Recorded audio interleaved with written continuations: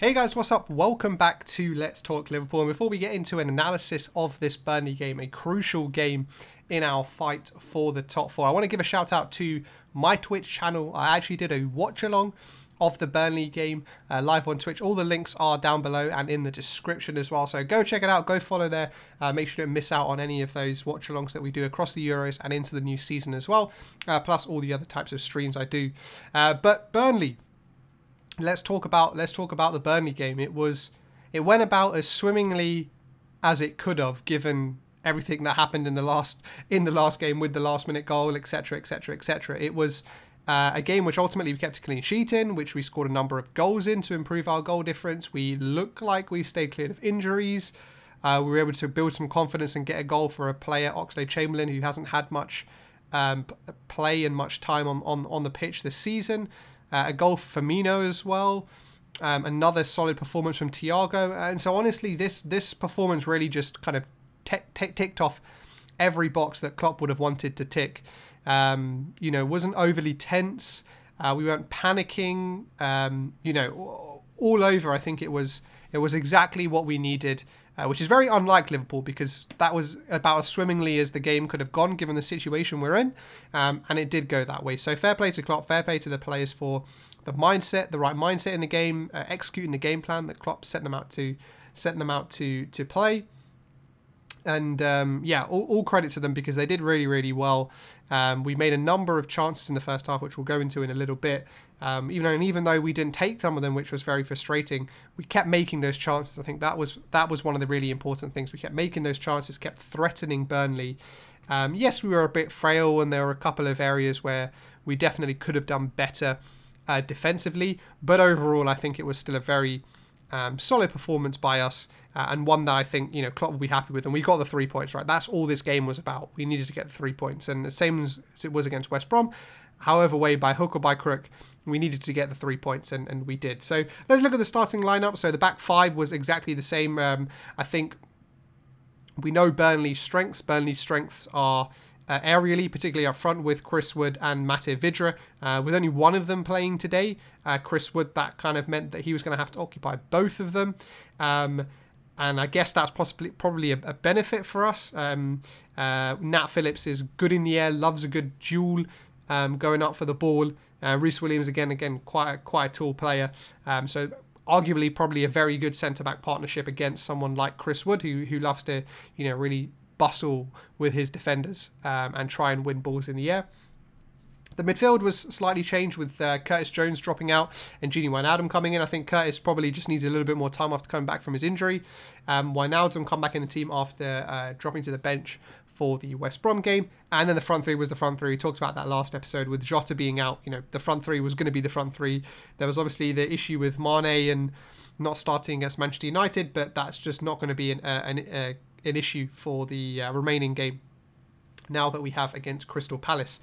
But the game started off in a fairly positive fashion for Liverpool. We made a very good chance early on with Trent Alexander-Arnold kind of from the inside right, kind of playing a shot/cross, deflected off a couple of Burnley defenders and fell to Sadio Mane, like pretty much on the 6-yard box, sliding in. Definitely could have slid the ball into the net. He wasn't offside, and it would have been a fantastic start, but he kind of got his kind of almost heel on the ball instead, which meant that the ball went out for a goal kick. But that was kind of very much just the start of the flow of chances from us in the first half. And we made another one through Mo Salah from a great ball over the top from Andy Robertson. It was pretty much just a straight ball, Mo Salah making that outside to in run that he does so often, and that's become his trademark, but blazing over the bar. Thiago also with a great chance, with a great little bit of interplay between himself, Firmino and Mo Salah on the inside right of the box, but his Thiago shot going wide.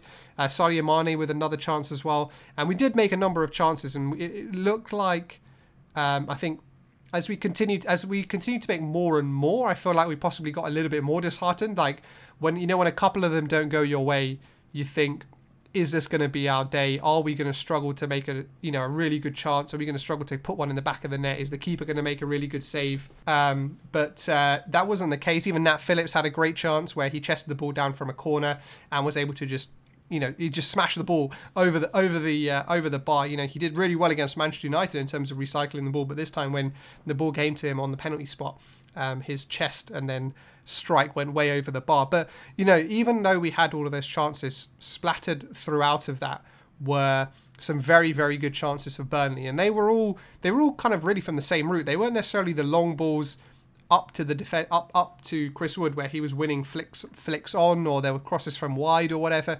They were very much kind of just straight balls over the top that were just going over the heads of our centre backs, and Chris Wood was running in behind, and it continued in the second half as well. And I think ultimately we were actually quite lucky that Chris Wood kind of fluffed his lines a couple of times, but also that Chris Wood didn't have much pace, and so Nat Phillips and Reece Williams could easily catch up with him if he did get in behind. But just kind of highlighted to me that obviously there's still some work to do defensively, and this won't be our centre back partnership going into next season, obviously, but something we'll have to be wary of against Crystal Palace. Christian Benteke will cause similar problems to the ones that Chris Wood caused us. But it was those straight balls over the top where you can tell the defenders are just drawn by the ball and trying to maintain a line rather than also kind of dropping when the player on the ball has a bit of time and they can see that the ball possibly will go in behind them.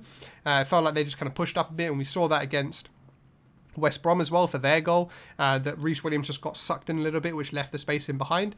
Fortunately for us this time, we weren't made to pay for it, but the danger signs were there, and the danger signs were there throughout the entire game, and I'm sure Crystal Palace will be doing the exact same, trying to get Christian Benteke and Wilfried Zaha in behind us in Sunday's final Premier League game. But we did, very importantly, get that goal in the first half. Right at the end of the first half, it was a Mane breaking down the left, as is often the case, but rather than Robertson making the overlapping run, he made the underlapping run, which he does quite a bit as well. And Sadio Mane played him in. He was onside, and instead of playing the ball across the face of the goal, he kind of Andy Robertson cut the ball back, and the ball fell perfectly to Roberto Firmino. His finish wasn't directly in the corner, but it was close enough to the corner and it had enough pace on it that the goalkeeper couldn't really do much about it, and it was 1-0, an absolute perfect time to score.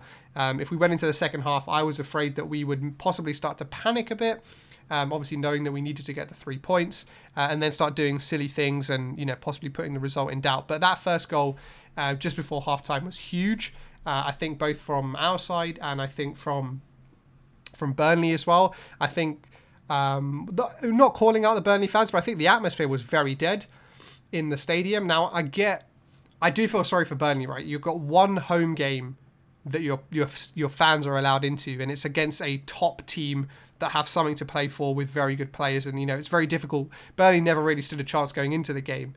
But we did see with Brighton yesterday what a home crowd could do. They went on and beat Manchester City, obviously with 10 men. But that home crowd could have made a difference. But I just didn't feel the crowd really got into the game. I think the crowd kind of almost admitted defeat before the game even started, which I thought was not the best. But I understand it. But yeah, we went into halftime 1-0 up, and exactly the position we wanted to be in.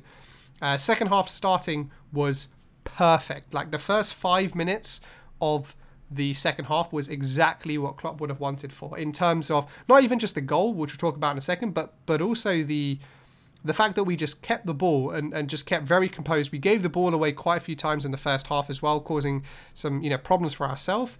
But just the fact that Thiago was getting on the ball, playing those passes into Firmino in that number 10 position, playing them into the wide players, playing them into Trent and Robertson as well, and everything was just kind of ticking along very nicely. And obviously that was capped off by the goal when the ball came out. It was a poor corner by Robertson anyway, but it came out to Sadio Mane, who squared up his defender and just chipped the ball to the far post.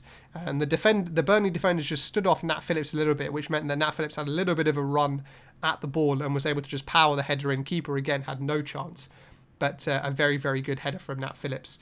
And then I think after that we kind of relaxed a little bit, I would say, and let Burnley back in. Let them have a few chances at goal, let them get some good crosses in, put Alisson under pressure from crosses, corners, etc. And I think this is where our midfield, I think I wanted them to step up a bit more. I think Fabinho had an uncharacteristic poor performance today. I think he gave the ball away a number of times. He wasn't always taking the ball off the defenders. Burnley pressed on really high against Nat Phillips and Reece Williams, and I thought Fabinho could have done a bit better to try and get the ball off the defenders quicker to relieve some of that pressure and then help us break that press. And then Wijnaldum again, I don't... Like, I know he's most likely to be leaving the season, but I really don't know what he added to that performance. I literally think he did nothing the entire game. There's not one piece of play, one attacking play, one defensive play that I can even remember him in. And I feel like he was just a passenger throughout the game. And we saw Oxlade-Chamberlain come on later on, obviously for Roberto Firmino, but playing that midfield position, getting himself in the box, and ultimately getting himself a goal. And I would much rather have someone like Oxlade-Chamberlain in the team against Crystal Palace than Gini Wijnaldum. He's possibly out the door anyway. Now, I'm not trying to bash Gini Wijnaldum because, he will always be a legend because of what happened in that Barcelona game. But I just feel like the second half of this season, possibly since, there's things going on in the background behind closed doors that we're not aware of, he just hasn't been at it. And, he was really absent for me in this game. And he was captain of the team as well. Don't forget that, he was captain of the team and he was pretty much absent the entire game. Obviously, there's some stuff that's, circulating online as well about his reaction to the Alisson goal and all that type of stuff. But just all in all, I think it was a poor performance from him. Obviously, he'll get a very good send-off at Anfield. But, just a very poor performance from the midfield overall. But that was not the case for Thiago. He ran the game, again, completely, fantastically, exactly like he did against West Brom. And exactly what we needed. When we were 2-0 up and we needed to control the ball, keep the ball, and, just pass it around. And I really felt watching the game, like, if every 5 passes something went through Thiago, we were going to win the game. And that's pretty much exactly what happened. And then Oxlade-Chamberlain wrapped the ball up with a fantastic finish, left foot finish.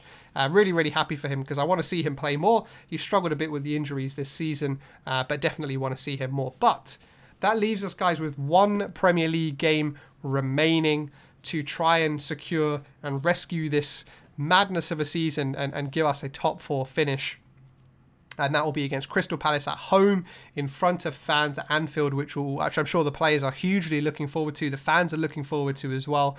And I'll be excited to watch the game as well, just to feel the atmosphere. But we know the deal, right? 3 points, that's all we need to secure ourselves a top 4 position. Obviously, getting the 3 goals again today helped our goal difference, which puts us 4 ahead of Leicester.